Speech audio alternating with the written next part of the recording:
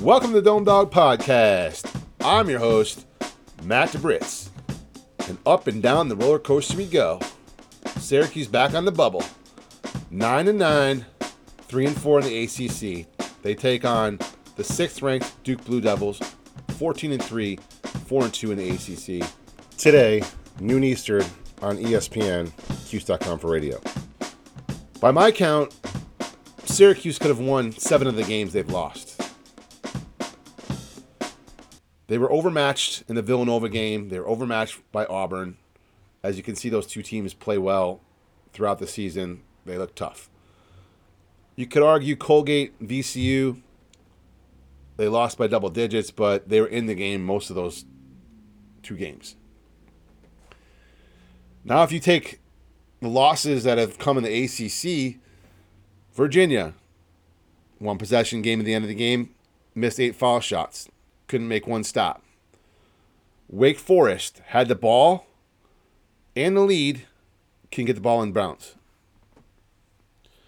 Miami led by 14 at the half and lost. Florida State had a shot within the paint by Jimmy Boeheim. He misses it, doesn't foul, lets them score a bucket. Joe Girard throws an errant pass to no one, and Syracuse loses. But then Syracuse comes back and plays very well against Clemson, where everyone touched the ball and shot it very well. Edwards had a double-double, first of his career. Girard got off the snide. He had a good game. And, right, easier to say. When you shoot better, you win. I know. But it's not always about just shooting better. It's about playing together and different formulas. And the last couple of weeks, Jim Boeheim went on a Syracuse radio show and said something like, I don't experiment, I'm not in chemistry class, whatever the case. It's not complete quote, but around that. And then in the next game, he looked like he experimented quite a bit to me in the Clemson game, where a lot of guys came in the first half, and he let them play freely. Symir Torrance came in, Benny Williams came in, Sidibe came in. And truly, I think that was a really good way to go because the game was a 1-point game at halftime, and then the starters in the second half seemed to have more energy. So who knew? If you play the bench guys and they actually play well, maybe, just maybe, it'll put the pressure on the starters to play better and it'll give them the rest they need to win. Because I don't know about anybody else, but I'd rather Syracuse be close at the half and finish the game and win rather than leading and lose. Now, playing Duke is never easy, and they're always a top 10 team. Not always, but they're always competitive. And Syracuse and Duke kind of had a rivalry since Syracuse joined the ACC the 2013-14 season. The first game went to overtime. CJ Fair torched them for 28 points.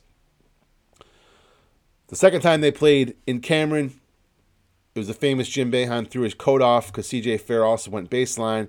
They called the charge, and it was pretty questionable. I'll find the link and post it in the show notes. But that's kind of how it started off in the ACC, and then Duke's won the majority of the games. Overall, they played 17 times, not just in the ACC, but overall. Duke's won 4 straight. Last time Syracuse won was in 2019 when Zion Williamson was on the team, and Marek Dolezaj took that charge, which is famous. You'll probably see it in tomorrow's broadcast. I'm betting. I'll find that link and post it on there as well.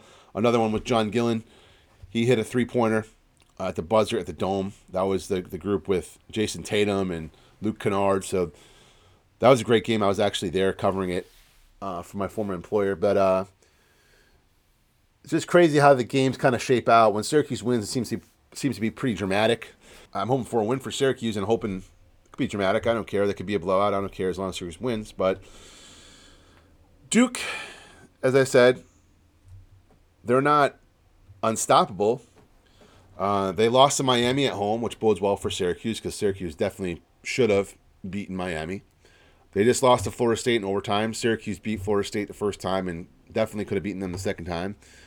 So it's not like Duke is just head and shoulders better than everybody else. Nobody in college basketball is absolutely great these days. So why not? So Duke is not a good three-point shooting team, 36% from the field, but they do shoot the two very well, 57%. And I think that's just because they use what they have, which is Paolo Banchero. He is NBA-type talent, 6'10". He can hold the ball. He can post up. He can drive.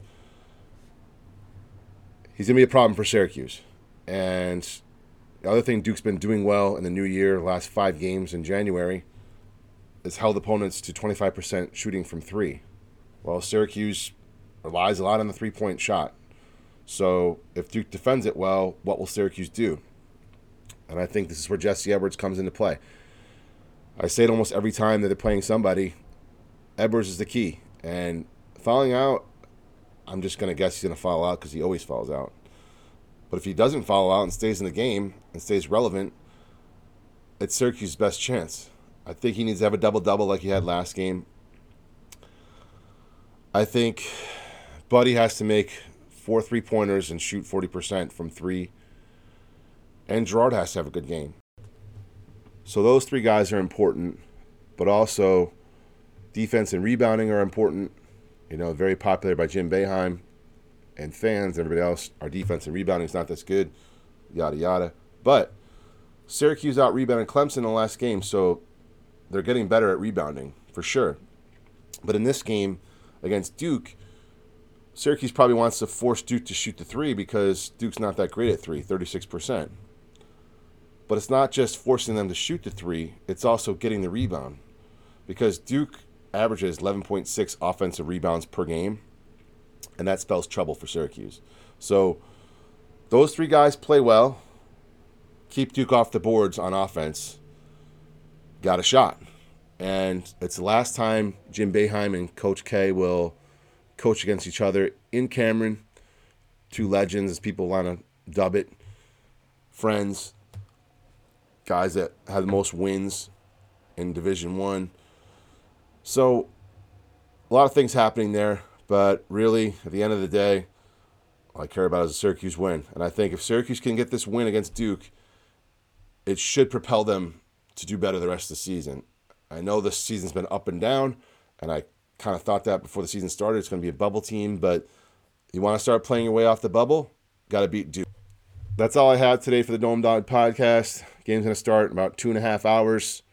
Enjoy it. I'll be on the Facebook page during the game commenting. Last week I had Matt Rowe on the podcast. If you haven't heard that one yet, please go check it out. If you like basketball, Syracuse, or from the Syracuse area, a lot of great stuff in there. Next week I will have some more guests on that are local to Syracuse. Please stay tuned and enjoy the game today. Thanks for listening to the Dawg podcast. Now available on Spotify, Audible, Google Podcasts, and Podbean. Please join the Facebook group, facebook.com/groups/DawgPod. That's DOMEDAWGPOD.